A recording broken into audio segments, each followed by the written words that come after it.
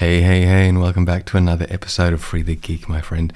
And in this episode, I have the absolute pleasure of chatting with my mate, second time on the podcast, Mr. Chris Hartchase. He is a wonderful gentleman. If you've ever met him, if you've ever read any of his books about testing, you know who I'm talking about. This is a really fun episode. We had a rolling chat, as is always the case. We talked about sort of testing from so many different perspectives, like looking at sort of, I guess, a bit of the specifics, but more of kind of like a high level overview, because recently I kind of started off the conversation because there was a tweet I saw recently about, is PES PHP a good choice? Now that may sound a little bit controversial. It may sound like I'm stirring a hornet's nest, but I'm not. As I said, it was a tweet that went out and I kind of played devil's advocate in that, saying, well, is another testing framework a good choice, even though it is built on PHP unit? So it's not kind of totally new, but it's new, I guess, for people to testing and if it gets people in. But it's new in general. But I thought, well, I'm not near as experienced at testing as Chris is, so why not see if he's got time to come on and let's talk about it. And talk about it he did. He gave some really fantastic, well-rounded, meaningful feedback. I learned a whole lot about it. I feel a lot more educated about it than I did before. I learned so much more about testing, which is something that I've always been working to get better at. So if you're interested in testing, if you're curious about whether different frameworks are a good choice, well, come listen to someone who really knows what he's talking about. And now, roll the intro music.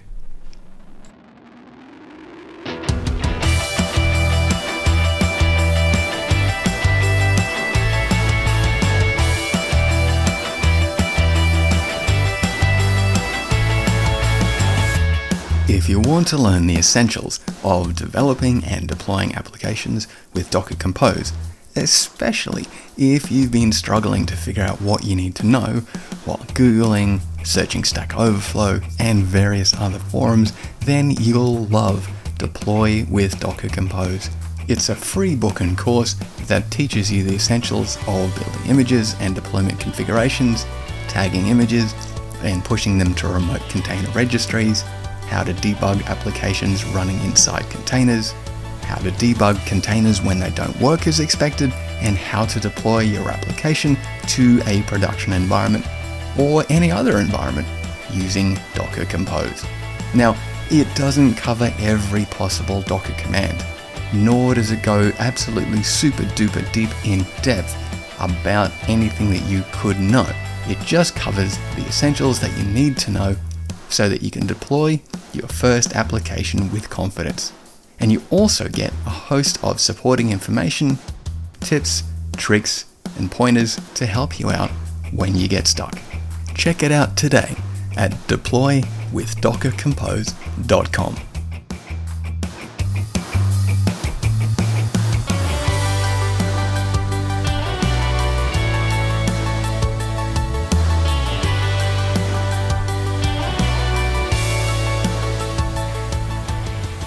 I think you know me. I'm not wanting to be deliberately controversial. I'm not trying to do clickbait or pick a fight.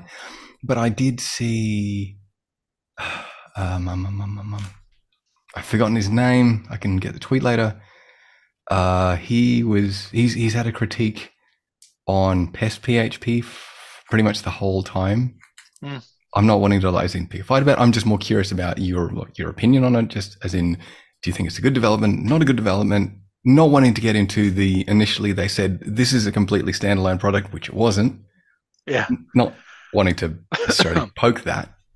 Just more curious about your take on, is this a good addition?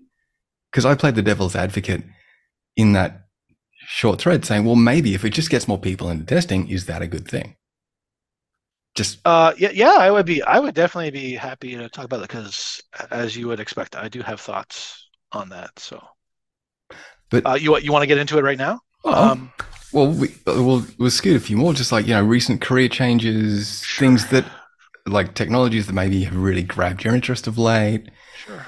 maybe kind I of think centering so. around testing, but kind of spanning out broader. Yeah.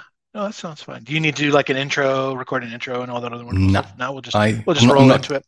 I'm not Cal with the 5 4 3. It's just, I'll do it later. You'll do it in post. Yeah, All yeah, right. So I guess we can start off. We can talk about Pest. So sure. uh, I did get to see, and I feel bad because I can't remember his name now.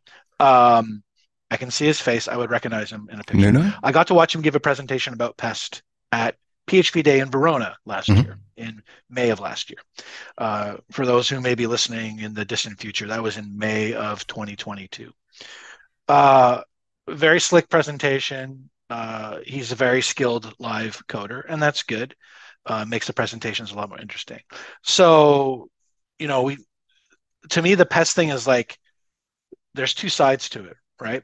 There's the first part that, or even three. I guess it's almost like a tripod if I really want to think about it. So on the one hand, we have the more people that learn how to write automatable tests for their code, the better it is for everybody, right? Because it's like if we think about developers' skill levels in terms of like floors and ceilings, right? Like what's your base level of skill is your floor, and how high you can go by learning stuff is your ceiling. The goal for me has always been to like sort of try to raise that floor for everybody, and that when you start teaching people about testing, there's a bunch of complementary skills that you just have to master, or else the testing thing just isn't going to work, right? Because tests are code, so you do have to know how to code. I could not imagine trying to teach a beginner programmer uh, how to teach them PHP guided by tests. I look at it and go, I just don't know how you could do that. Maybe there's other languages where like teaching people with like a test driven mindset works. But for PHP, it's like to use the testing tools that we currently have, you have to know a lot about programming already. So testing by itself is not like a beginning topic. It's definitely an intermediate topic.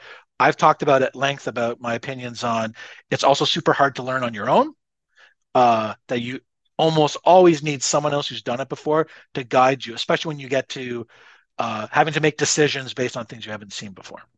So if we get back to Pest, Pest is a testing tool that sits on top of PHP Unit. So that's good, right? Easier. It will likely integrate with if you have an existing test suite. Chances are you'll be able to use it. Um, and so it's good that more people are being exposed to how to write automated tests, right? So that part is good. Um, the the second part, the downside, if there is one to Pest that I see, is that it's part of a greater ecosystem of what appears to a lot of people to be marketing driven development, right?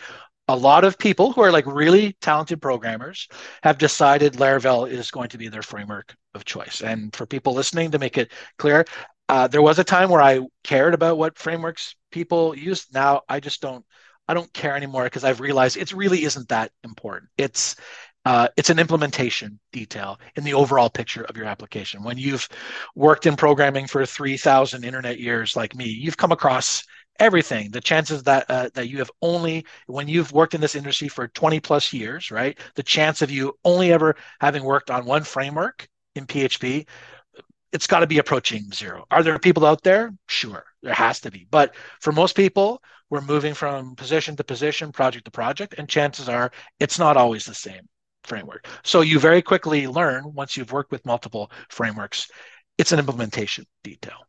So the pest being tightly coupled with, and I hate the word influencers. I just don't know any other better way to call people who promote stuff Mm-hmm. anymore. I mean, it came out of Instagram and just the idea of like Instagram influencers and just Yeah. gives me the willies thinking about it. But just it's such a weird label. But pest is tied, good or bad, pest is tied to Laravel, right? Which means people who use Laravel who want to start writing tests are going to be, pest is going to be the first tool that they're going to run into, which is fine. I've actually tried out pest, and to me, it's just simply another set of syntax on top of testing. From my perspective, it doesn't make testing any easier. It doesn't make testing any more difficult. It's just another way to do it, right?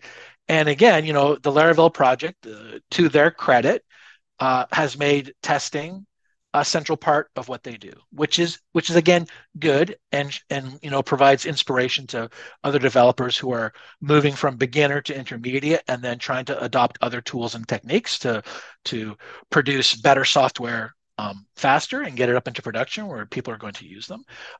But again, on the downside, what happens that with and Laravel does have a lot of awesome tools. I mean, I like the Laravel community. I see a lot of what they produce, and a lot of it is really interesting, even to a grumpy old programmer like me, right? But the danger I feel like happens that people associate testing with pest and pest alone. And from my perspective, I feel like it's better if people worry less about the tool and worry more about the concepts, and what are the fundamental skills that you need to understand in order to get to the point where you can write effective test suites. So if you like, I mean, I'm always a fan of like zooming out to different levels when you're trying to analyze problems. If we look at the problem of testing on the PHP side, almost all our stuff is based on testing objects and using assertions. I mean, of course, there's other things added on that allow us to do things like test purely functional code and test things not necessarily using assertions, but test that did certain things happen? Did an exception get triggered? Did this other bit of code get triggered during my test? And those are all concepts that are pretty standard across assertion style testing frameworks across languages. Every language that has an assertion based testing tool has the ability to do that stuff. It's in Ruby, it's in Python, it's in JavaScript, it's in whatever language you choose if they have that sort of assertion style thing. So I think I like that Pest can ramp people up who are using Laravel. It's already integrated, it's easy to install. There's plenty of examples for them to follow on how do I get started writing a test using Pest. But at the same time, I feel like it's super important to learn those foundational skills. Learn about assertions, why we're using them. Learn about dependencies. How do we identify dependencies? What does testable code look like? What testing approaches lead to what results? What's the difference? Like, what happens if we decide we don't want to use mocks, or we don't want to use test helpers, or we don't even want to use assertions if we want to try a different style thing? What do we do if my code isn't written in such a way that that out of the box I can start writing tests for it, right?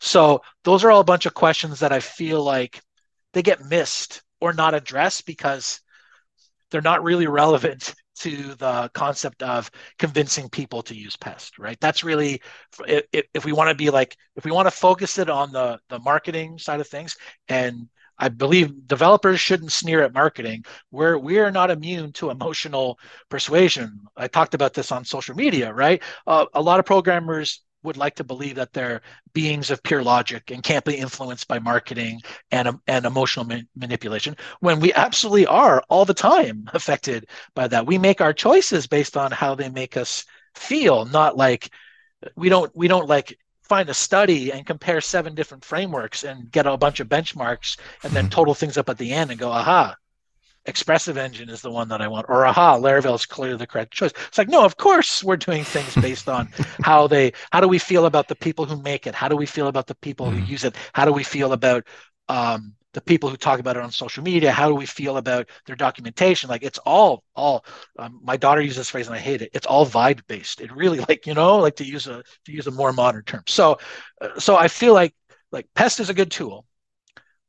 I wish there was more time spent saying, here's how you use Pest to do these, to handle these fundamentals of test writing. And I think if people would concentrate on learning the fundamentals, then they would find, as they switch from project to project and language to language, that the what you need to learn in order to write tests across multiple languages, across multiple frameworks, across multiple tools is transferable. And you'll be able to, like, if you're on a project and all of a sudden, you spin the wheel of tickets and boom, you have a front end ticket suddenly to do. If you know how to do assertion-based testing and you got to do a bunch of JavaScript work. Well, there's assertion-based testing tools for JavaScript. You can write a bunch of really effective unit tests for it. But if you only know testing through the lens of pest, you're missing out on so many other opportunities to add tests to your application. Because in a perfect world, right, we want tests that cover everything that's important, all parts of the application. And whether that means we can get away with that all just in PHP, or whether if we're doing a bunch of JavaScript, if we got to write tests for the JavaScript, well, you better learn how to write similar type of tests for your JavaScript so that now we have a super high confidence level that all our code from start to finish is behaving the way that we expect, and then we can instead, save our brain power for like how do we turn business requirements into code instead of worrying when I push this latest change, is it going to break user sign up for the 100th time? I mean, every application sort of has its like pressure points, right? Points where this stuff, where a part of it always seems to fail, and every time you touch something, it seems to break. So every application has its own sort of unique characteristics, and getting so that deployments are just like a non-event is like where I always tell people that's my ultimate goal. I want changes to flow nice and smooth from your development environment up into production with complete confidence that whatever changes we do are going to work, and that we don't end up with rules like no pushes on Monday and no pushes on Friday and stuff like that. It's like, no, we should be there was a time when like building those sort of tool chains and processes were difficult. I lived through them in the early 2000s when there was nothing, right? And now I see like it is literally the golden age of continuous deployment, right? And the only reason our applications don't end up that way is because of a bunch of choices that we made with incomplete knowledge. If I told people when we start, we can get this so that every change just flows up into production, no problem. And if there's a problem, we just quickly roll it back and it's literally a non-event. A lot of people won't believe you, but there's places that do it, and you don't have to be like a gigantic tech company to do it. Again, there was a time where you needed like, serious commitments in terms of time and people and, and resources to make it happen. But yeah, I mean, I look at it now, I feel like it's never been easier to like, when you make up your mind that I want this to happen, there's so many products rooting for you that want to help you get to that position. If we look at version control systems, right? I remember the first ones, again, being a bazillion years old in internet terms. I remember pre-GitHub, right?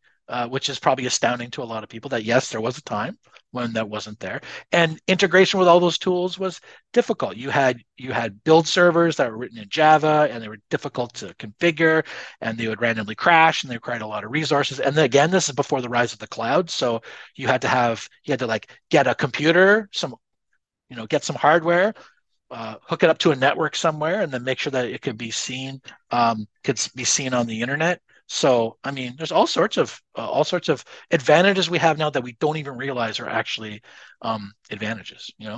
So a long way short. Pest is good. I wish people would concentrate more on learning the fundamentals of testing. Pest is fine. Use Pest, use PHP unit, use Codeception, use whatever the heck you want. You even invent your own if you really want to, because the assert, there's an assert command that's built into PHP itself, so you can do it yourself. But use something and worry more about learning how to identify how do I write a test for a bit of code, rather than worrying about which one of these community favored tools should I be using to do it.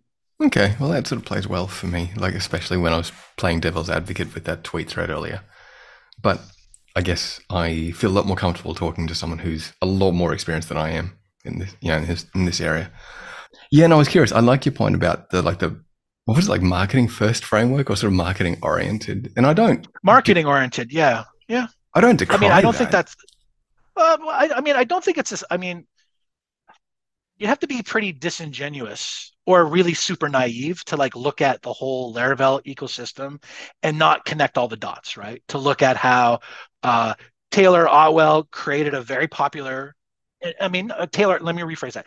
Taylor started a very popular framework, right set of tools at the right time, which is always the key to all this success, right? There's lots of great ideas, but sometimes the opportunity is not there, or the timing was wrong, right? So much of like my own thing as I built up and became like the person in PHP who they would talk about testing. That was all just about like opportunity and having the right skills to take advantage of those opportunities, right? So Laravel copied in many ways what the Ruby on Rails community did, um, but in my opinion, way more successful than Rails ever made it, right?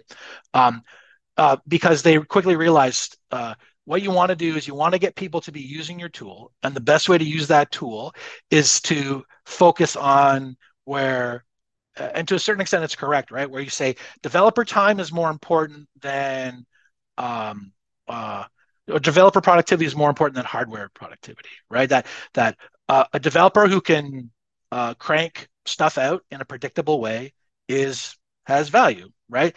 And and so when you start telling people, do you hate the framework that you're using? And usually the answer for everybody, for almost everybody, is yes. Because once you use a tool long enough, you start focusing on the things about it that you don't like, as opposed to the things that it's really good at. So chances are most people are like ambivalent or hostile towards the tools they have to use when they're programming. So someone comes along and says, "Hey, I've created this thing where our goal is we want developers to be happy when they use it." So then that's a marketing message. And then the next marketing message becomes, hey, you know this other problem that you have that's adjacent to programming? Uh, like you want to make it, you want an easier way to access database records, so you don't have to really, so you don't really have to learn SQL. Here's this thing called Eloquent, and we'll roll that support for that into Laravel. So now you have basically active record from Ruby on Rails, now a first class part of Laravel. And you know, the people that help build and promote Laravel keep doing it, and in my opinion, it's actually a good thing. Uh, that more and more problems that developers face, people who are Laravel adjacent go, I want to create something that integrates well with Laravel, right?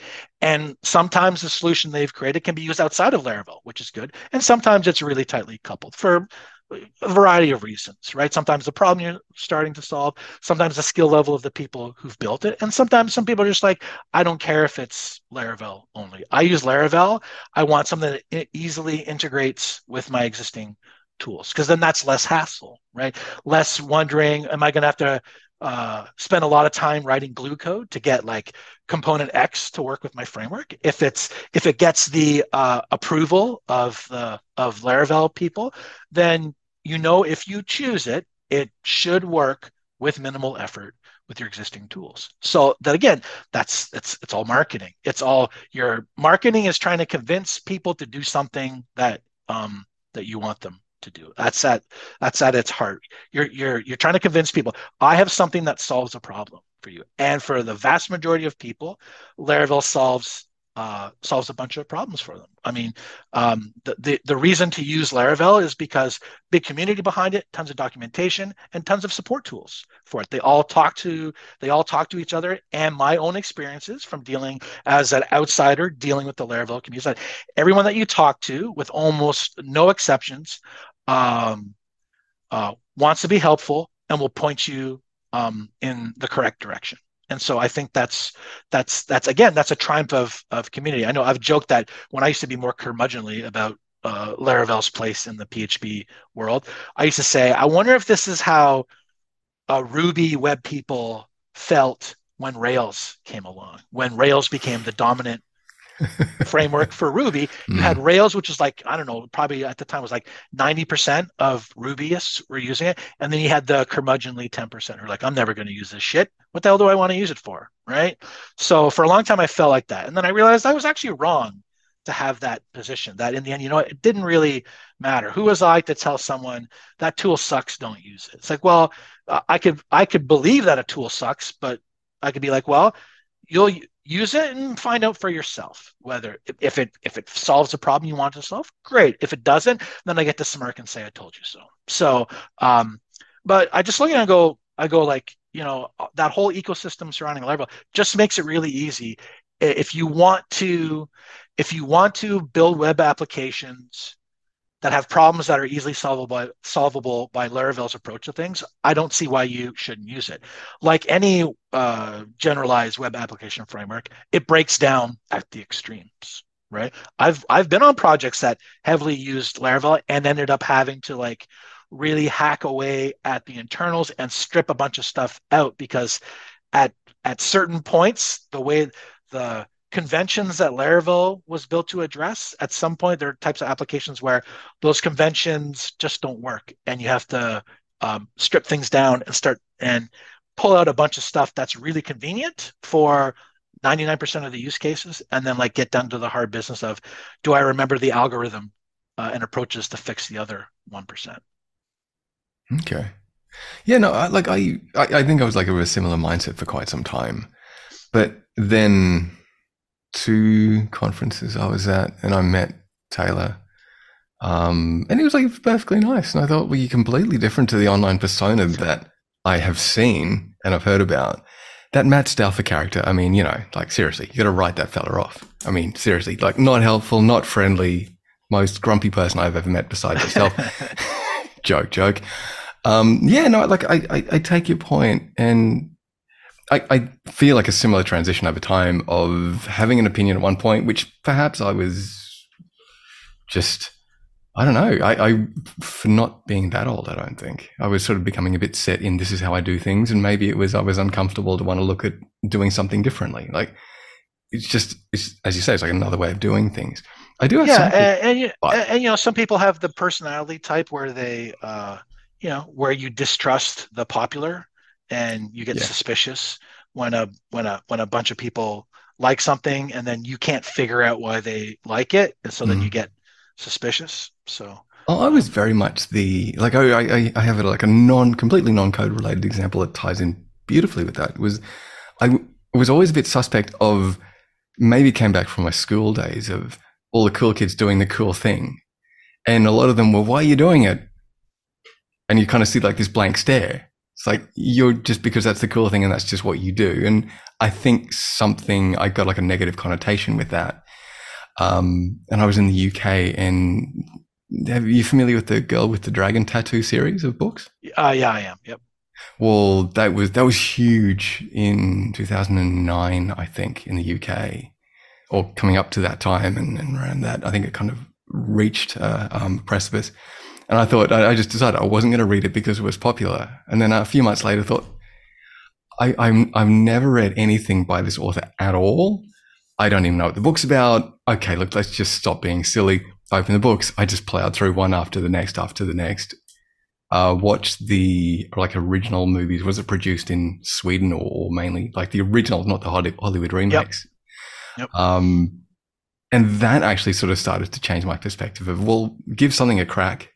If it turns out to be just, yeah, it's Kool-Aid, all right, let it go. If it's not, well, then let it stand on its own merits. And yeah, Taylor was always friendly, so.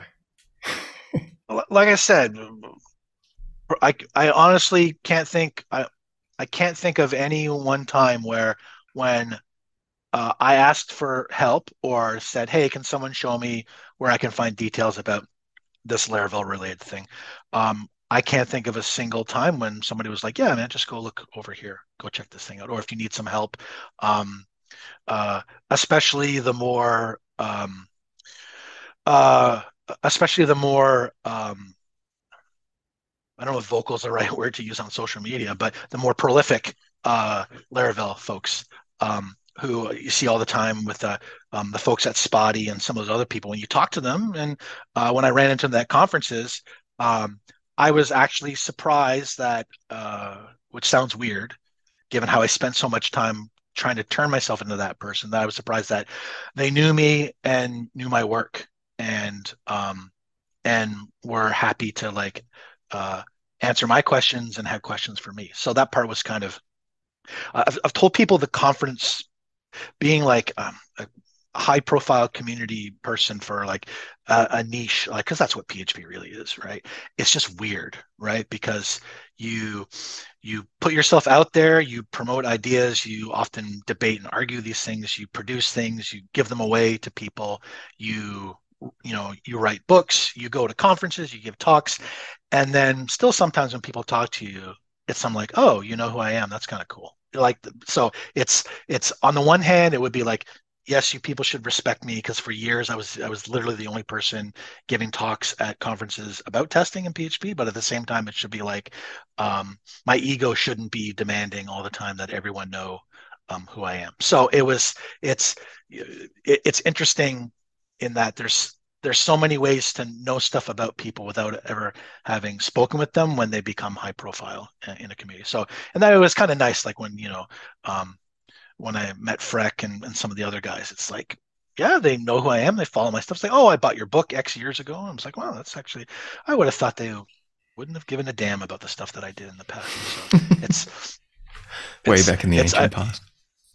yeah, but it does sometimes, as things change, it does Yeah. often feel like the ancient past. When I think about when I first started with all this stuff, with testing stuff in like 2002. That's how long ago I like wrote my first test. And it's funny that it's gotten to a certain point. It's kind of like there isn't anything really new to cover in terms of like testing. It's in fact it's actually embarrassing that so many of the problems that we were trying to solve were solved by other people in other programming communities, like in the late 1970s and early 1980s. When you start like this is the thing that I talked about, how we get a narrow view of test is the thing that I use for testing, and then when you take a little peek behind the metaphorical curtain at what's involved with testing, you discover, holy smokes, there's like uh,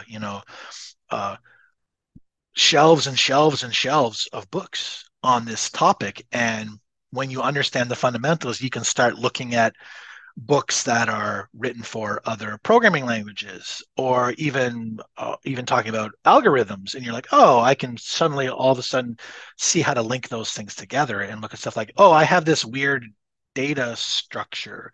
What the hell? Like a linked list? What the hell is a linked list, right? To use a common like interview thing. Well, you can go look at a linked list and look at definition. And then from a test perspective, if you understand how to build test cases independently, like, oh, if I wanted to test a linked list, I could do this and this and this and this. And all of a sudden you've expanded your knowledge on how to solve a particular problem. But yeah, like I don't think it's in my, yeah, I can see it from where I'm sitting. It's off camera, but I can see my software testing development book. It's like from 1977 or something. So in many ways, it's like embarrassing that we keep inventing solutions when the solution existed already. I think it says a lot about how short memories are, and also I think it's also says a lot about um, how we teach programming, teach people to program. We actually teach them, even if you go to like, a very well accredited university computer science program, Mm-hmm. what you learn is like, despite what the people who participate in it might think, you are learning a very shallow slice of programming, right? Mm-hmm. We like to think you come out of a university with a computer science degree as some sort of expert, and I'm like, you've barely touched the surface of what you're going to learn. Even just creating simple web applications, you probably don't even know enough to really do them effectively. And especially if you want to get into the testing side of things, I would be stunned if there's if like even a quarter of the computer science programs out there even touched on the topic of automatable tests. And how do we prove how do we prove that what we're doing is behaving as expected? Because that, to me, that's always been, I tell people these days, that's the questions we're always trying to answer now, instead of like what tool we're going to use and how we do this. Like, no, no, no. We started a much different angle, and then our answers all come off of that one. It's always, how do I prove that this thing that I have done is behaving as expected? And then how we go about doing that really depends on our application, the problem we're trying to solve, languages, our own personal skill levels, and how much time we have. Yeah, that's a fair point. Because that reminds me of sort of all prompts. Two thoughts. One was there was a someone interviewed Bill Joy. What was he like the CTO at Sun or something many years ago back in the day? Yep. And they asked him, I think when like Unix was clearly on the wane, or it had been for some time, and Linux was clearly on the rise. And this is paraphrasing quite extreme, but they asked him, would he interested in getting involved in that? And he said, well, I've already implemented those things. Why would I implement them again? It was I believe the person came away from it saying it was a very dismissive sort of answer, intentional or not. Um, and when I was when I was back at uni many moons ago, given the hair, it's a lot lighter on the rear side here.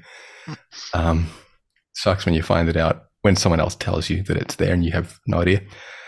Was we had this wonderful lecturer. He was a wonderful gentleman. I think he'd worked for like Australian government, military, all this sort of stuff. But very quiet, very introverted gentleman. But in tutorials, like in the big lectures, he just sort of he read his thing and he got out of there. He just wasn't comfortable. But in tutorials, the man just kind of he came alive into his own, and he asked us something once about like how would you solve this? Or I think he didn't quite get that direct, but he kind of talked about a situation that said, okay, now over to you. And in the following 20 minutes, I think this smile started to grow on his face as we then said, well, it became apparent to us after sometimes he hit us over the head with the fact of what we were doing was we weren't solving the problem. We were like, here's my tool of choice. Do I see myself as a sysadmin, a developer, what kind of developer, et cetera, et cetera? What tools do I use? And how can I retrofit whatever this situation is to my tool of choice? And so, as you said, everything was viewed through that lens. And he said, okay, I'm going to stop you now. I was really wanting you to discern what the problem is. It doesn't matter. Like maybe it's not even a problem that you solve with computers in any way. Maybe it's a notepad and pen. But what you've all done is a classic intro mistake of I see life through my tools, and that's how I discern my world. Well, that's the common saying, right? When all you have is a hammer, everything looks like a nail, right? It's that same sort of idea. You're right. You definitely filter your approach to solving problems based on what tools you're most familiar with.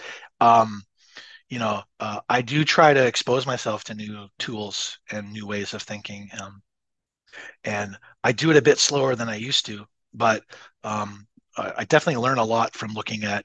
Um, I, I'm at the point where you're talking about before, where I kind of thinking about problems, right? Like it's not like how am I going to solve this problem with X? It's like if I had to think about how to solve this problem, what are some of the things that occur to me? I think about some of the stuff I care about um, these days, stuff like repeatable development environments and dependency management, right?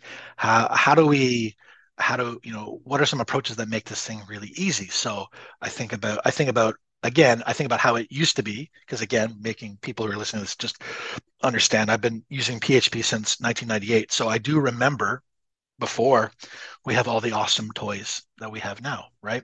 And again, I think that can be really hard for people to understand um, how doing programming for money in that era, how different it is from doing programming for money now, right? Mm-hmm, mm-hmm. Uh, Not to belabor the point too much, but it's sort of like 20 years ago, um, we were carpenters, right? We were cutting and measuring and nailing things together. And then hopefully we had some complementary skills to stretch things over them and get the web to behave the way that we wanted it to.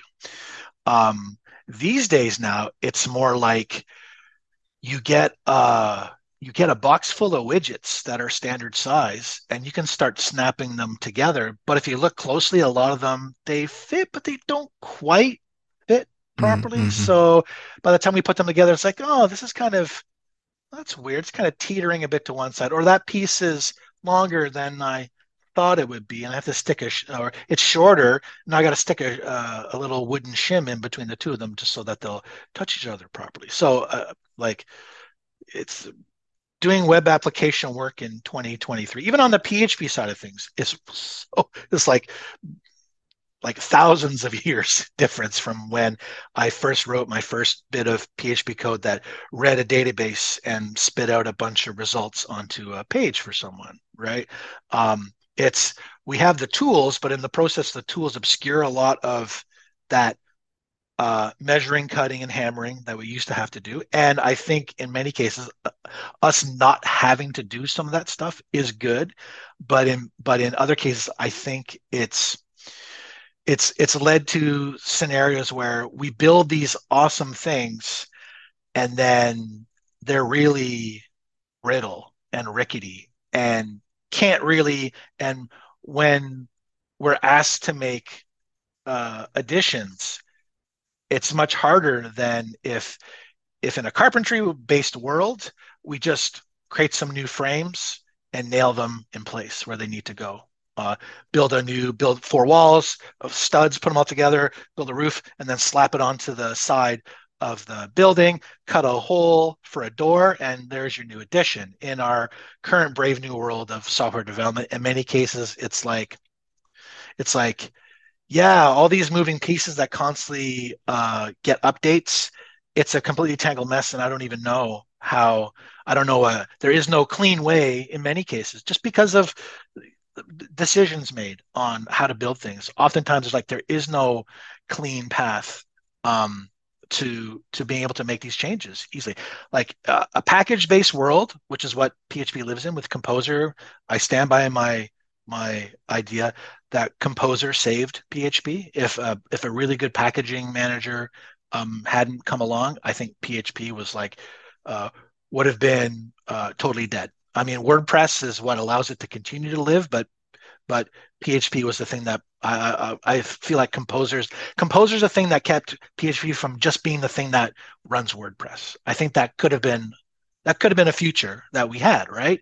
That you had WordPress and PHP tied closely together, and PHP as a general purpose programming language would have just been like, oh no, you just do stuff with WordPress with that. You don't do anything else.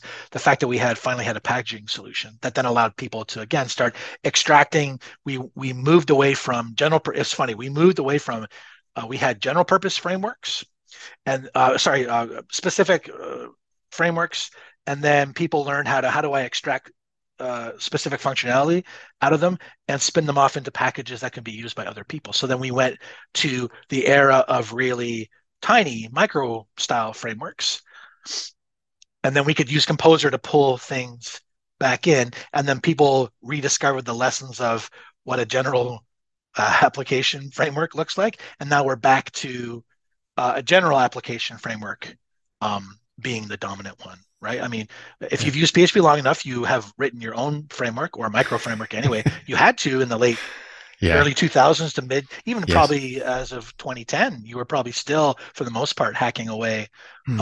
on your own framework. But now it's like you don't have to. You can grab one of these frameworks and just use whatever pieces of it that you want. And I think overall, I think that's good. I think a lot of people rant against that sort of thing. I just look at it and think like, yeah, just I don't got time for that anymore. I'd rather spend my time trying to solve problems for people because that you get paid a lot more when you solve problems for people than when you spend your days arguing with people on the internet is kind of what I've noticed. So I would rather just be like, hey, I want to fix this. I want to solve this problem for you. And what tools are you using? If you don't care, then I'll pick something. But at the same time, it's always about I want to solve a problem in such a way that other people can extend it. I'm not a big fan on um, employment through job security by writing really super complicated things where I'm the only person that knows how to use it. I don't ever want to be in that position because I want to take vacation time and work on other projects too. I don't want to be the only person like Chris can't go on vacation during this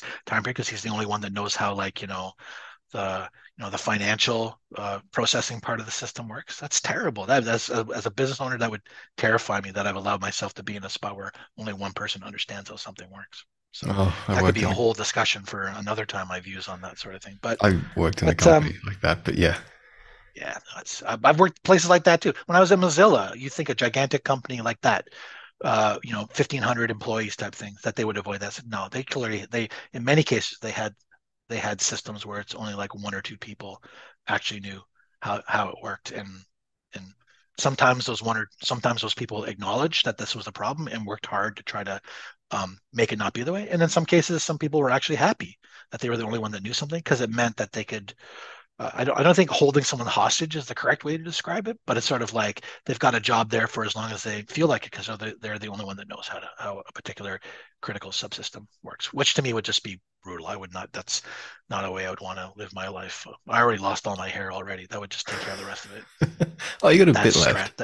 That yeah, that's true. That stress of like being the only one that knows how something works. That Mm. I would not want to be in that position. But that's just me, right?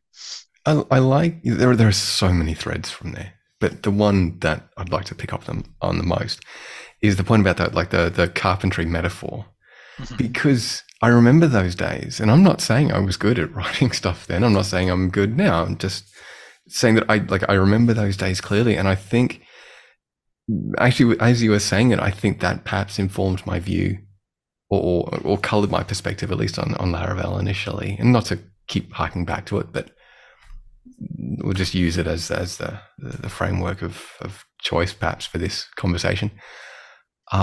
Because I guess that's how I kind of came out of, and I didn't, as long as I can remember, I never had like a business first attitude really. Like there were some people who clearly, what are the business goals? What's the money?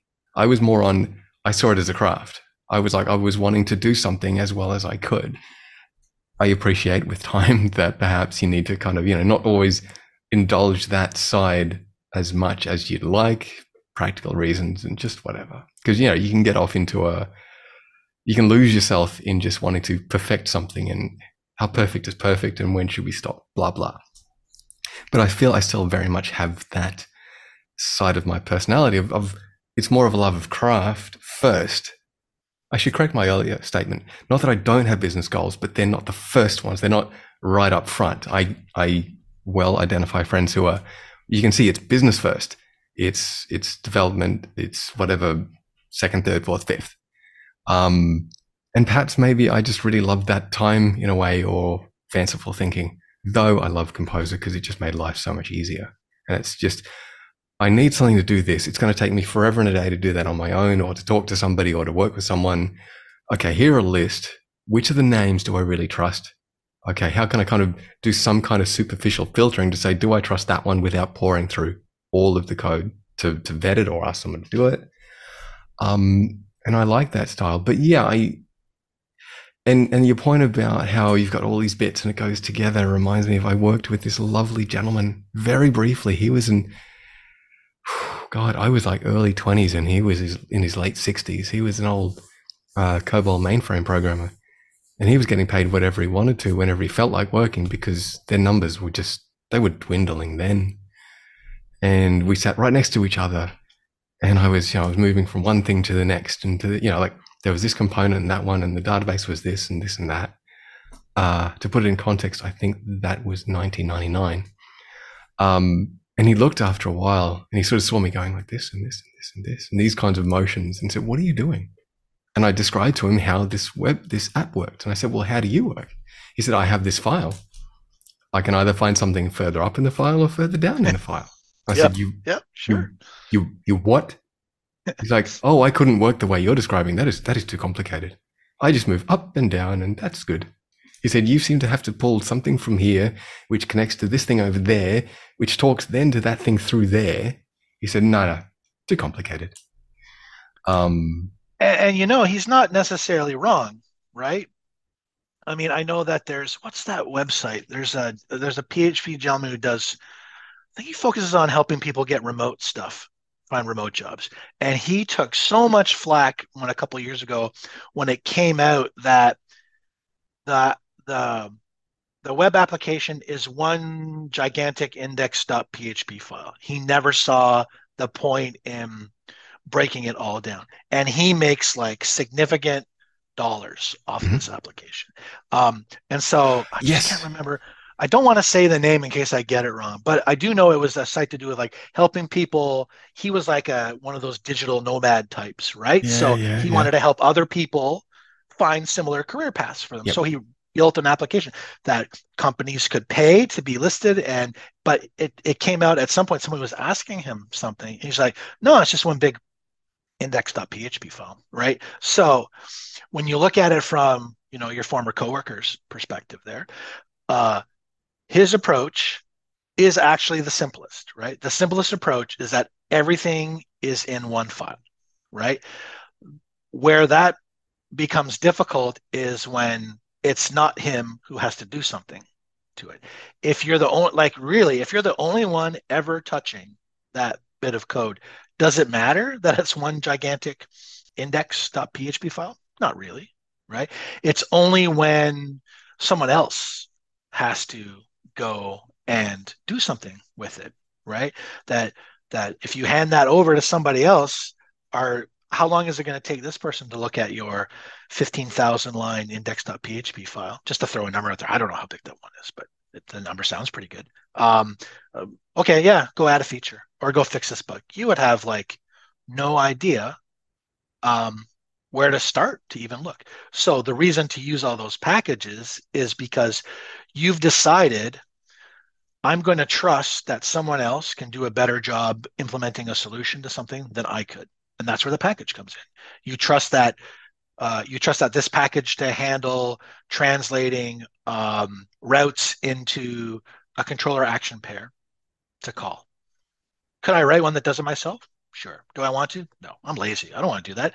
There's a bazillion examples of it, right? So why reinvent something that I have complete confidence that someone else has solved, right? So that's to me, that's the strength of an ecosystem that has packages as the backbone that you have to trust. You have to have a certain level of trust that when I'm looking for a package to help me deal with something, that somebody else has written a solution that I can use with minimal amount of efforts. I totally appreciate the perspective of people who talk about having to drag all these dependencies into your application. Now you have to worry about this. This is the common argument from people who complain about Composer, especially when I get to hear from my various PHP community friends who are open source contributors and maintainers, where they'll share their emails and requests they get from people who complain about,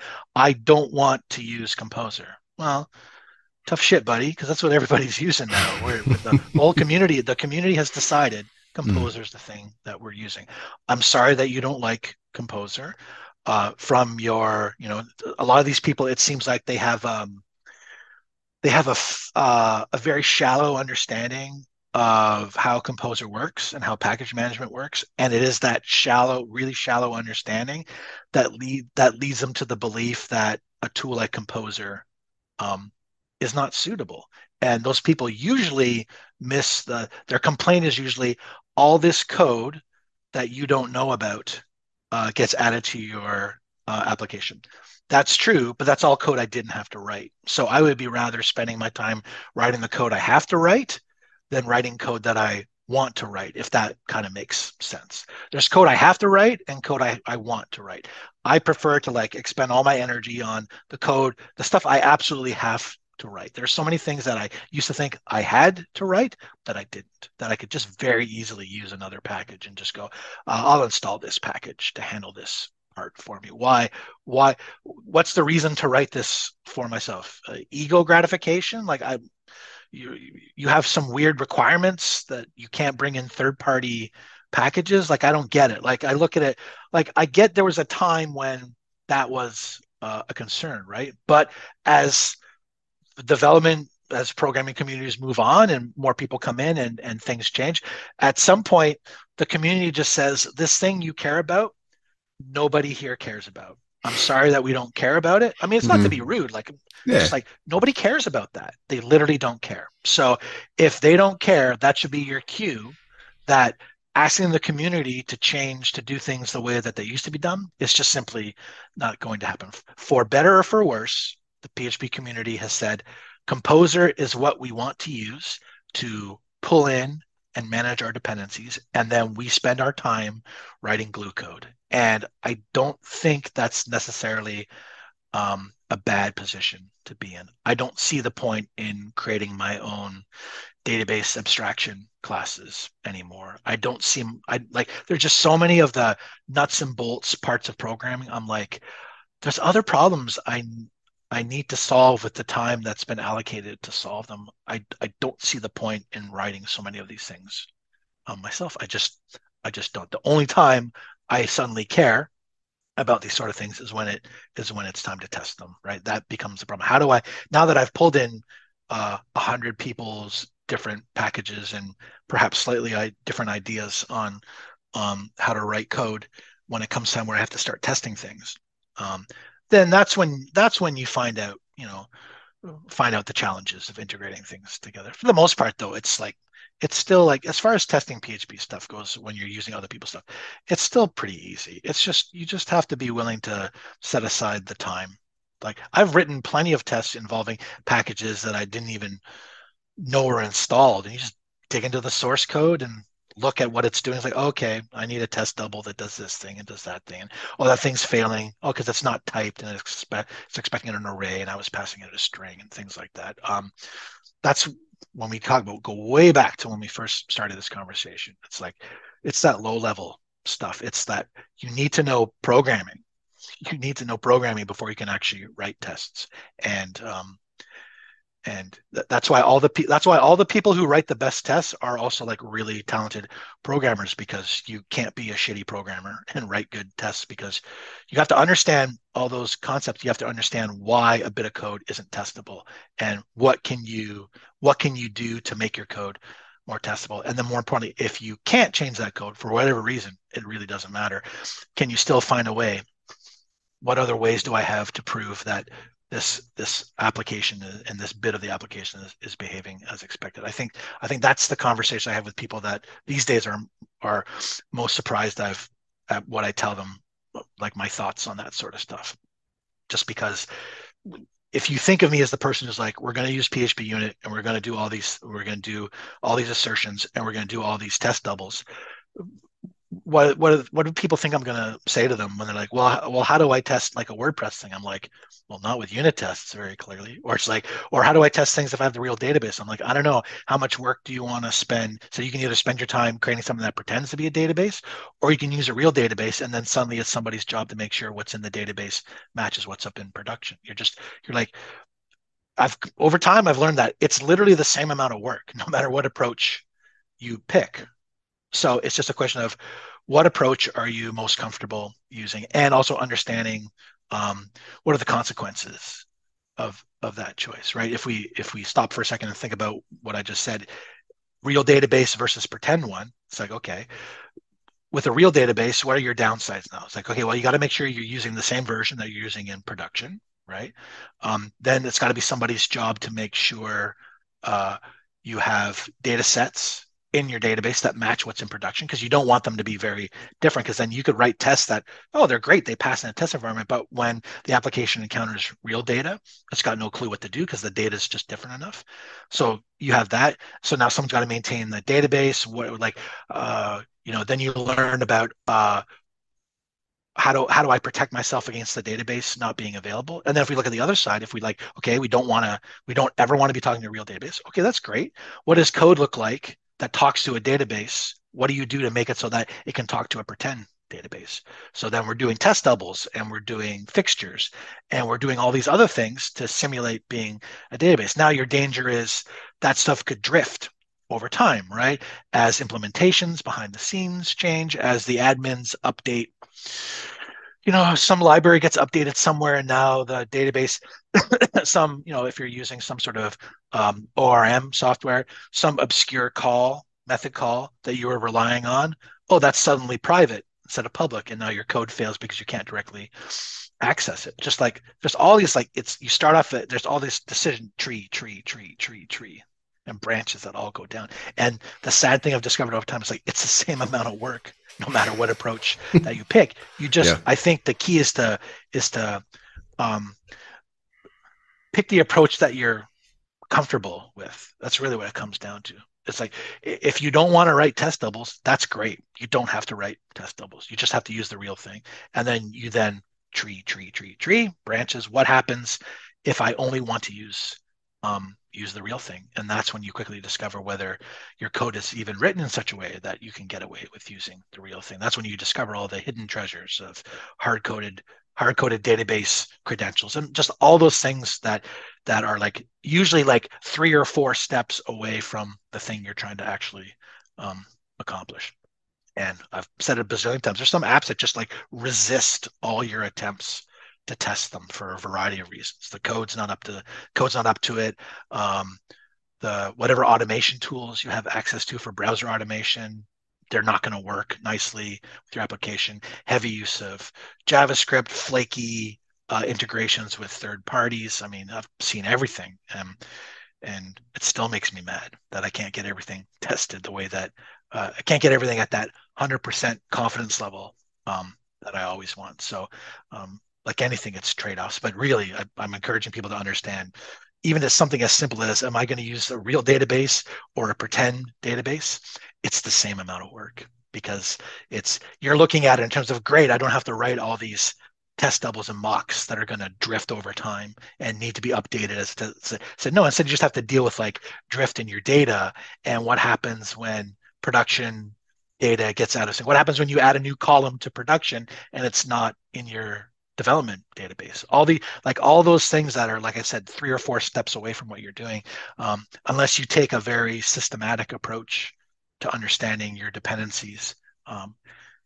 You end up with the incorrect assumption that tests are useless and don't add any value, because all you see are the times when the test didn't work instead of all the times that the test did work and saved you from yourself lots of times. I found it like it's. I realize we're going for about an hour now, but there's a thread I'd still like to pull out of that is that I've had some wonderful people, yourself included, who kept me on testing and kept me going, and I can always spot a difference in what I've written, like with and without. Because without is always, I'll just kind of like, hey, I got this idea and I got this, and I would just do that. But then when you do it with, it's like, well, I think, as you were saying there, it's kind of asking different questions. And I'm not saying I'm the most proficient practitioner, but it's asking better questions of, okay, well, if I stuck that there, what happens when those kinds of questions? And okay, the things I make aren't necessarily like the most sort of mission critical, that kind of thing. But I think the concept is still important of what happens if that goes away? How could I, and it's that kind of approach is how could I, when this, what if, etc. But the question that I was going to set some time aside on the weekend to start again was, I'm at the question of you're kind of what would you say, more than basically proficient with writing tests and stuff and structuring and stuff. But what I'm looking for is how to organize, and this is kind of a bit of a hard segue, but how to then say organize them so that you're more efficient at sort of creating them and managing them, and not sort of seemingly having those, say, what would you say, like test suites where you're kind of doing a lot of the same things over and over. Are there kind of strategies or approaches to more efficiently create tests and test your stuff? I think so. It's there are some repeatable strategies that I've used. Most of them center around they start at the high level of like, what does, if we look at and people who are listening should understand the vast majority of my experiences with PHP unit, right? So we're talking about writing individual test cases. So usually the way that I approach it when I start off is I am thinking of how do I, here's an example that I have coming up that I haven't started yet for work for my current job. I'm doing contracting work for a US based tour company that sells package tours to people, right? And so I know the CTO quite well. So when my previous job went poof and I had some time on my hands, I hooked up with them. And so that has the interesting thing that we have a third party travel booking system that we have to integrate with, that it has an API, but not a full API. So what do you do when you're given a task like in the one system, our customer service agents can create a customer, right? Then our public facing site, they can go to sign in. And we have some logic in there that tries to match up what the credentials the person provided with what's already in the booking system. And they think there's a bug in there that sometimes when a person gets created in the booking system, it's like type of account gets flagged one way, and then when they get created in the web front end, and we try to match them up, it overrides it and changes the type of client that they are, right? From like for example, you can have like VIPs and tour leaders and people have been given free stuff. And when it matches up, they feel like the first time someone logs in, they feel like there's some combination of things that's causing the client type to be overridden and they're flagged as new customers. So, okay. So if we look at that problem, right? It's like, so how would we test that? How would I prove that the customer is being that it's not being overwritten? If we even not thinking about what tools I'm going to use, we think about at a high level, what are we like? We think about how would I prove that? So it's like then you go the next level down, right? It's like, well, we would the best way to prove this would be create a customer in the booking system. And luckily they have like a demo version of the booking system. So we don't have to create data in production and run the risk of like production data, like test data showing up in production, weird flights, weird customer names, tour packages that don't exist, things like that. You don't ever want that stuff showing up in production, right? So luckily we have like a sandbox. So like, okay, on a high level, if I was manually doing this, what would I do? Okay, I would create a customer with a certain type of account. I would create in the booking system. Then I would go and open up our web front end and have them sign in. And the way the system works, if it finds if you try to sign in, you go to create an account and it looks for your email address is usually the thing that it queues off of. It then goes, oh, we don't have this in our system on the website. It can make a call to the booking system, says, hey, do you have someone that matches this? And then there's some logic that it does it at its end and then decides what to do. We try to match them up and find unique IDs and say, okay, oh, we found this person, their ID in the booking system is this. We stuff it into the website, right? So then having done that, I would then need to go back to the booking system, find that account and go and look at the status, right? So that's like, how would I manually do that? I always tell people, if you had to manually test this, how would you do it? So now that I've like written down all the manual steps, then it's like, okay, if I have to replace this with, what of this can I replace with automation? Can I do, does the booking system have an API? It does. Um, do I have the ability does the web, so our side have an API that I can use to create customers? Yes, we do. So then I can then start translating what was a manual testing scenario into an automated one. I would literally, those steps that I outlined earlier, I would write that into a test as inside a comment block. And then I would just start slowly going through each one and saying, how do I implement this? How do I implement this other thing? How do I do this and this and this until I have the outline of what looks like an automatable test, right? Complete with the thing. And then we clean up afterwards, right? We will then delete the test account we created on the booking system, and then we will delete the test account we created on the website. So nobody gets taught how to write tests that way though, right? What do we teach people when it comes to testing? To go back way to the beginning, some people would be teaching how to use pest. Mhm. Right? Yeah. But how does knowing pest help you solve all the things that I talked about? That's like literally an implementation detail. It doesn't even matter what testing framework that you're using. You have to approach it from I have a test scenario where I'm trying to prove something. Now look at it this way. What if we had the case where there was no API? Say the booking system didn't have one. Like, wow, how are we going to do that? Well, if we don't want it to always be manual, then Could we hook up something Selenium based, maybe a tool like Playwright or some other sort of watch what I do, save it in a script, and then you can rerun it in a browser? Maybe that becomes part of the solution. It's like, well, okay, then can we find a tool that drives to use Playwright?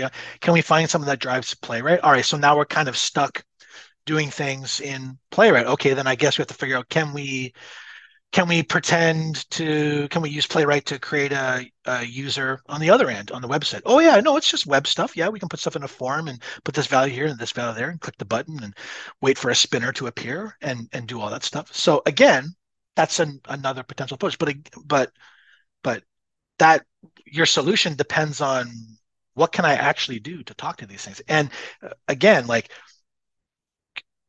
when people talk about a test like Playwright, what are they taught?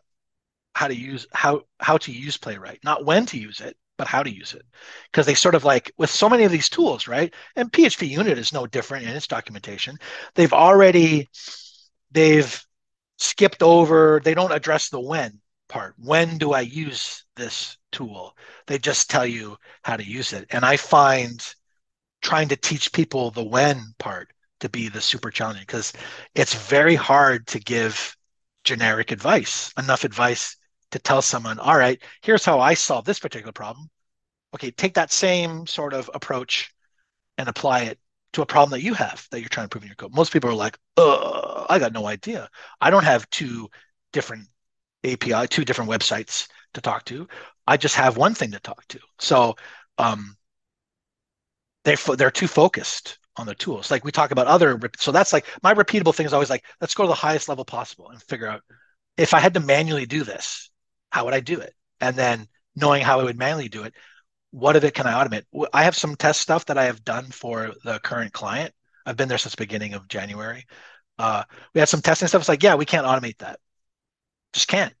It's not possible. It's we can't automate it because then we can't have that test be part of our um, continuous integration pipeline because that API isn't always reliable. There are no SLAs. We can't count on 100% availability. So we could have a broken build, not because our code's incorrect, but because the third-party API is not available. So then you'd have to make a judgment call. Do I push this code up to production even though I couldn't test it against the API? A braver person than me would be like, hit the button and ship it. Not me. I'd be like, unless I can prove that this thing works, I don't trust that this thing is working the way that I expect. So, that's like one set of advice I can give. Think about how you would manually do this. Another thing that I have found to be helpful as generic advice is the arrange, act, assert pattern for just sort of organizing your test cases in a repeatable way, where you figure out what are all the dependencies I have to create. Then how do I create the object that I need to test, and then what am I going to ask? What questions am I going to ask of this thing so that's like you identify your dependencies. I need a database handle. I need the string. I need an email address. Okay, I'm going to create all that stuff in the arrange step. Then in my act step, I'm going to like create a new version of some object and I'm going to pass it. It needs the database handle and it needs an email address. And then in the assertion part, I'm going to say, okay, having added this record in, can I retrieve this record and get back the details that I'm expecting? That's like a really kind of like straightforward database centric test. But if no one's ever given you like a structure for like to identify where does that people will ask, well, where does that stuff go?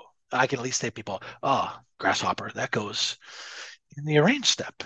The arrange step is where we identify all our dependencies and all the things that our code we're going to test needs. And then in the act step, we create a copy of the thing that we're testing and give it all the dependencies that we've identified. And then the assertion step is where we ask questions of this thing. Did I get back what I expected? Was an exception thrown? Did this bit of code get called. If we have code with side effects, meaning that it does something else to another system, we could write tests like, oh, I generated something and I know I'm supposed to see an entry in a log file somewhere.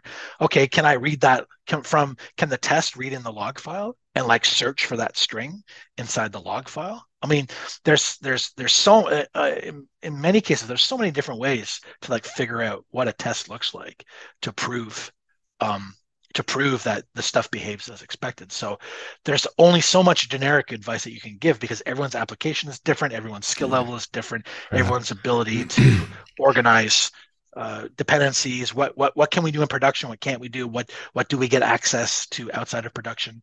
Um, you know, the permutations are endless.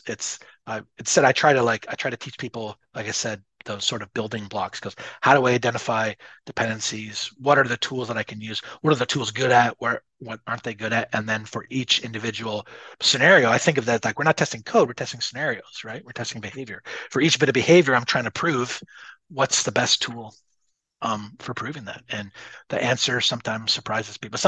I know people have been surprised when I said, "Yeah, I don't think we can automate that. It's just not going to work."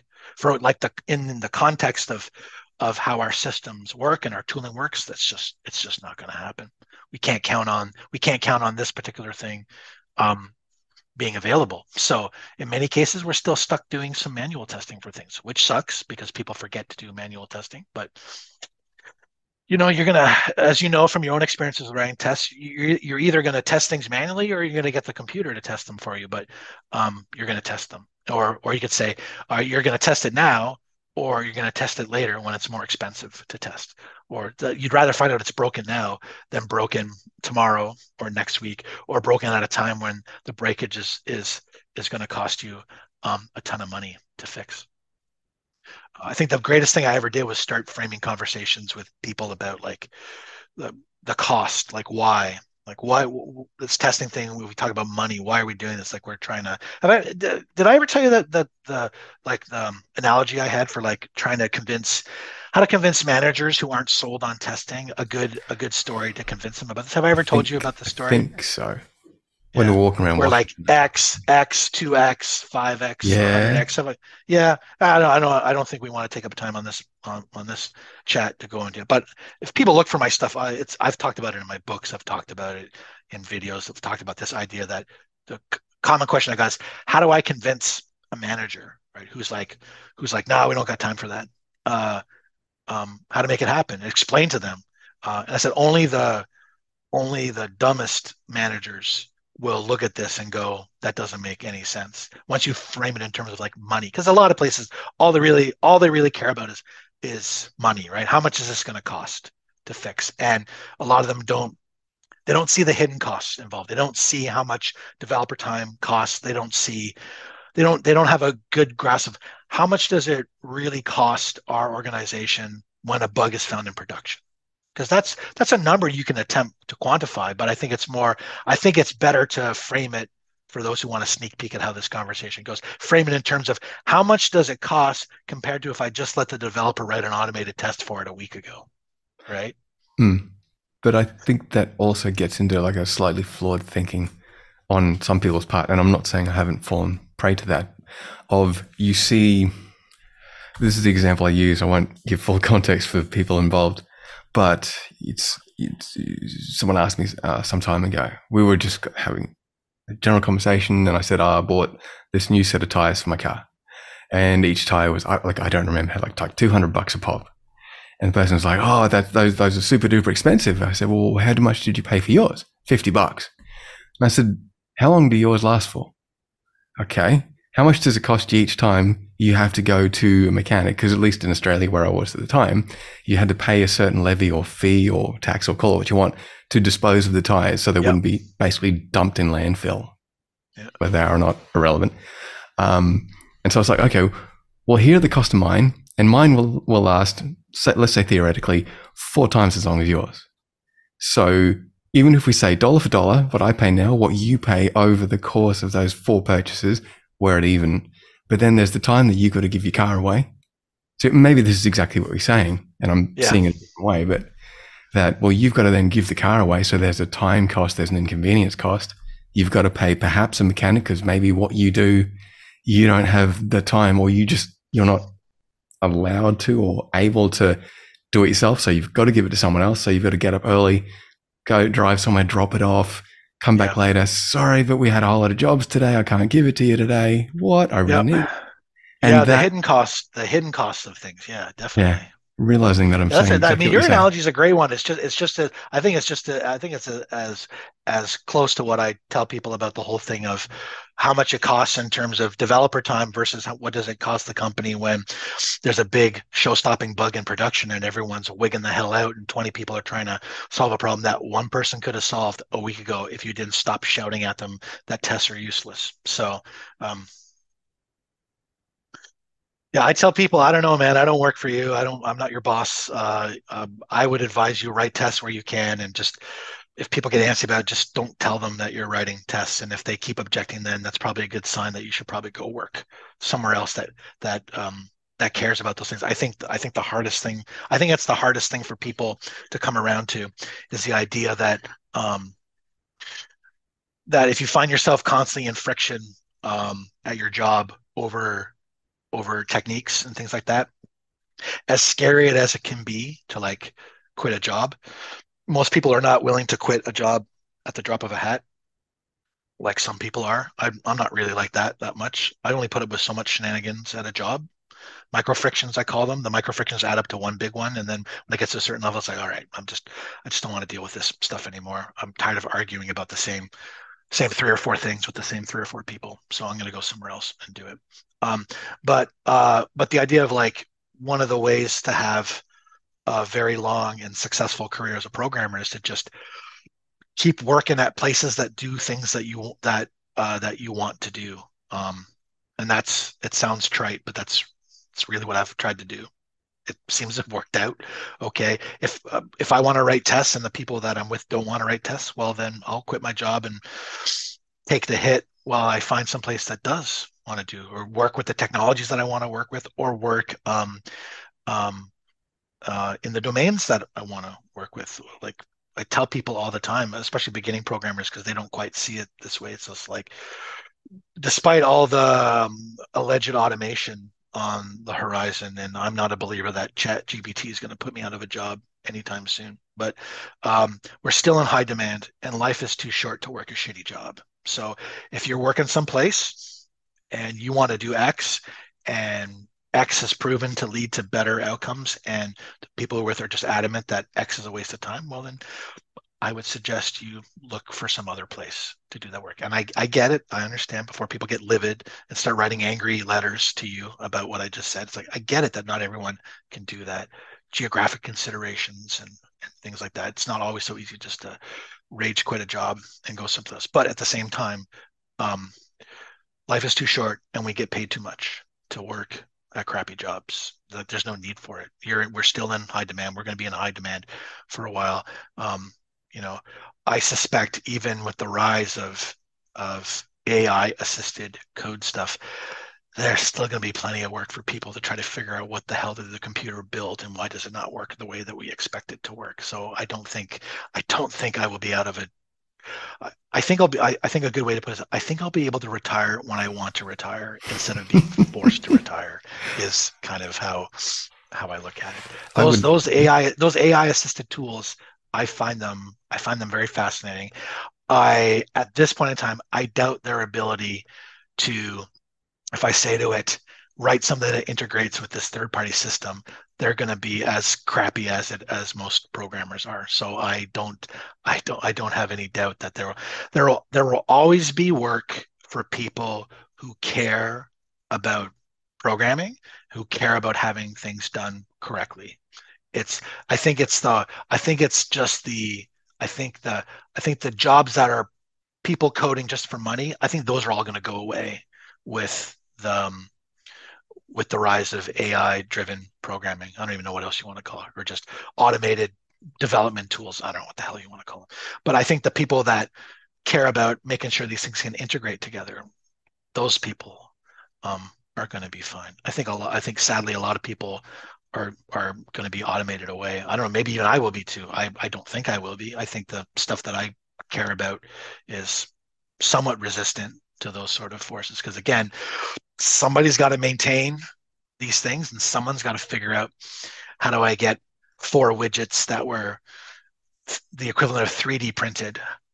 How do I get them to attach together when they couldn't attach them together themselves? So, um, oh, maybe I'll be retiring a lot earlier than I think. I hope not, but I just look at it and go, I think caring about tests was the way I sort of future proofed my job by not chasing development trends instead of just that weird decision 20 years ago in 2003 to start caring about tests proved to be the thing that gave me longevity, which is I don't think you I don't think if when I started looking at stuff, I don't think I could have predicted that was the thing that saved me so many times and made it so that I could just find other interesting things to do because I had that reputation for caring about the testing side that opened so many doors and allowed me to get into so many places and build interesting things for people.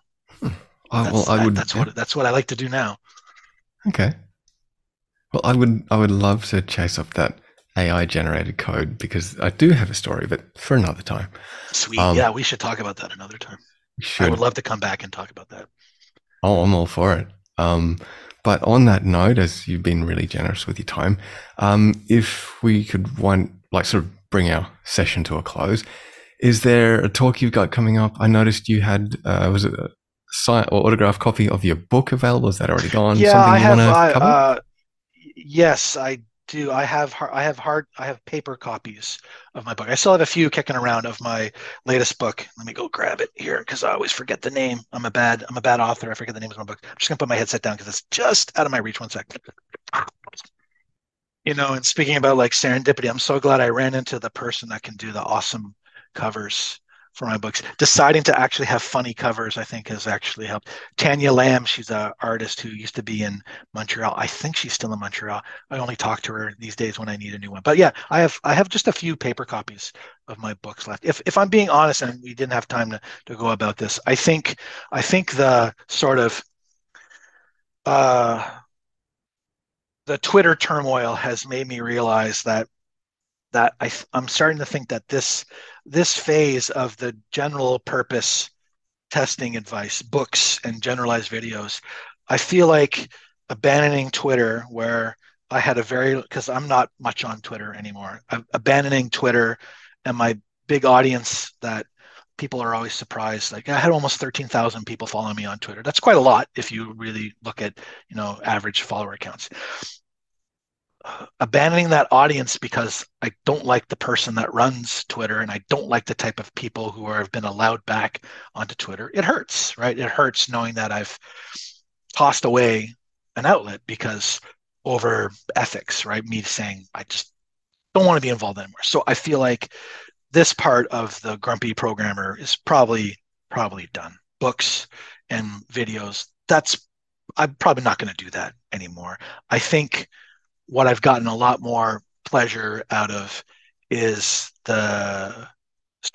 what I'm calling strategic testing, picking individual topics and trying to get small groups together of people. Of course, they're going to pay me because I don't do anything for free, but get people together to say, hey, I'm trying to figure out a structure for one right now where I just want to grab like three other people and we're going to spend like 4 Monday nights in a row in my time zone for like 60 to 90 minutes where I'm going to talk to them and teach them some of the stuff that we touched upon in here, maybe a little bit more technical where I can like do live demos and show them stuff, but just get to the point of like getting back to like teaching people the fundamentals. Because as fun as these books were to write, and the covers are awesome, and I made lots of money selling books to people, at the same time, it's super generic advice, right? And and testing problems are usually super specific. They're tailored to your application and your needs. And that you can't write a book to help people with that. All you can really do is just like figure out fundamentals, right? Fundamentals and repeatable patterns. Just like for those who are listeners who are old enough to remember the uh, the design patterns book, that old ancient was a group of seven or something, whatever it is, group of four. Maybe I'm confusing the names of it, but you know the book I'm referring to, Yeah, right, yeah. Matt? The big design patterns book. Yeah. And I think because of the rise of marketing driven development and packaging, we use these patterns without realizing. I mean, you think the average Laravel user understands that it's a front controller pattern framework? Probably not. Do they understand that Eloquent is a data mapper pattern? No, they don't need to know in order to use it. But at the same time, not knowing not knowing what that is, not knowing the names of them, hinders you when you suddenly have a problem to solve that's just a little bit outside of the default conventions that a particular tool wants, right? So I think I would find a lot more pleasure in sitting down with people and saying, okay, we're going to spend the first half of our talks. I'm going to offer some strategic advice and generic advice along with like some code samples. How to identify dependencies? How do I write a test for something that doesn't have a test? Showing people that stuff, guiding them through, showing them like how someone really does it, right? In real time, talking to them, making mistakes, all that stuff, showing them, yeah, oh no, this test didn't work. Here's why it didn't work. And then saying people, all right, now that I've shown you, show me what you're scuffling with. Show me what you're having a hard time with.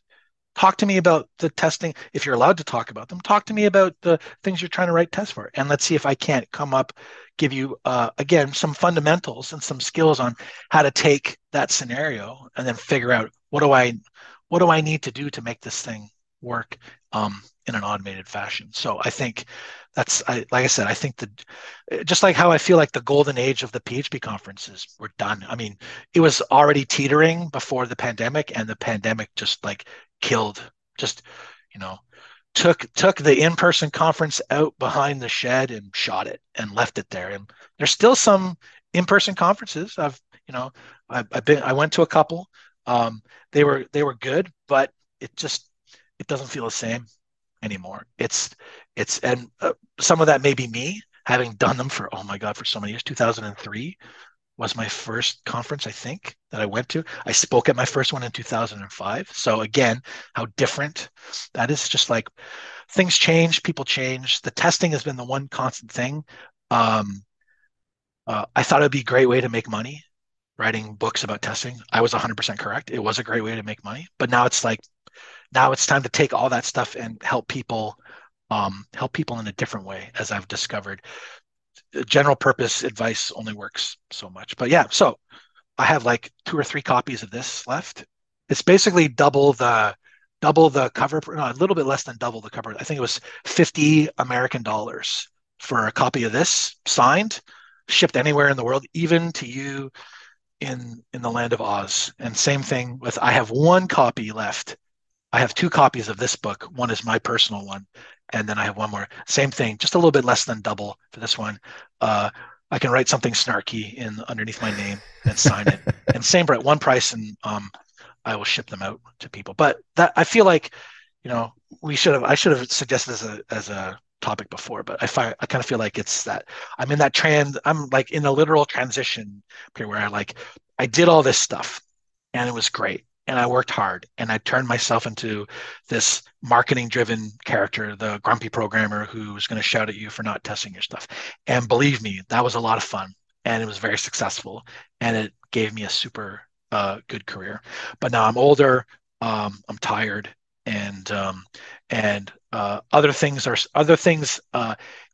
the programming world are starting to starting to grab my interest, which I consider a good thing, that I've not gotten bored with doing this sort of work. I always worried at some point what would happen. Would I get bored? And then would that be the time I finally decided I should be a manager? And then I feel like I would be a terrible manager. So because I would trust people to do stuff, and people don't do stuff they're supposed to do all the time. And I think I would have a super hard, or as I used to joke with people, I get to manage for free at home by having kids, and I decided I don't want to do it for money. So I find it encouraging. I find it encouraging that 25 years into my programming career, I can still find things that are interesting that I want to do, and I can still keep up. And so keep up with as trends, even in the PHP world, as they change, and start looking at tools like we talk about the programming, the automation stuff. I've seen that I don't want to butcher his last name, but the gentleman who is the main developer behind Rector, right? The refactoring tool. He has been working on something that I think looks awesome, which is automated test generation. I tried to figure out 3-4 years ago how to do that. Could I write something that could like scan through people's code and create some skeletons of tests? I mean, I am sure I'm far from the only person that thought of this. What limited me was like my lack of knowledge of how abstract syntax trees work with PHP, and then looking at all the hours and hours that I have to spend on it, and then thinking about, could I turn this to something that I could sell and make back the money from all the time? And my conclusion was like, no, I probably can't. So I am awesome to see that Rector, which is an awesome tool.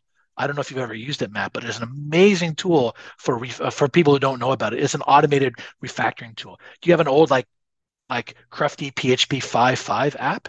This thing will literally go through and say, here's all the things you need to change it to make it work with PHP 7, PHP 8, 8.1, 8.2. It will automatically do that for you, which is just like, we put the meme there of the guy with the head exploding from learning something new. So to me, that's awesome that someone is like taking some of those sort of like Chat GPT and Copilot style tools and like saying, you unleash this on your code and it can give you some skeletons for what your tests should look like.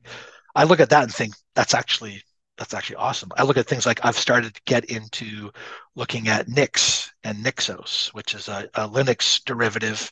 Again, this is for the benefit of the listeners. A Linux derivative that allows you to create repeatable environments. So that way you can count on every time you open up a directory, it will pull in all the dependencies. It has them right there. So you'll know that you can write, it's so that you don't get this drift that happens in dependencies when you update an operating system. With any Nix system, if I tell it I want all these versions of these libraries, I can take that definition file, put it into any version of Nix anywhere and say, all right, install all these things locally for me. It will reproduce it. So it's sort of like Composer, but at an operating system level, which for someone who cares about repeatable development environments like I do is awesome stuff. So there's no shortage of interesting things that I see out there. So that part keeps me going because, like I said, the day I stop caring about doing this sort of work is probably the day I shouldn't do it anymore. So hopefully I got lots more time to go before. I mean, I got the ergonomic keyboard because I don't want my wrists to die. So as long as I can keep typing, I'll probably keep typing until I slump over arguing with somebody from a stroke from arguing with somebody about not having tests in their code. My wife will find me with my head down on the desk. Just dribbling outside. Yeah, slumped over. It's like, oh, finally I reached the end, but... And that's a wrap for this episode. You can find more about anything you've heard in today's episode by going to freethegeek.fm. That's freethegeek.fm. If you've enjoyed the episode, I'd love it if you'd give it a rating on your podcast platform of choice. Alternatively, please leave a comment in the episode discussion. I'd love to know what you think, what you thought was good, what could do with a bit more work, etc., etc. Otherwise, I'll see you next time.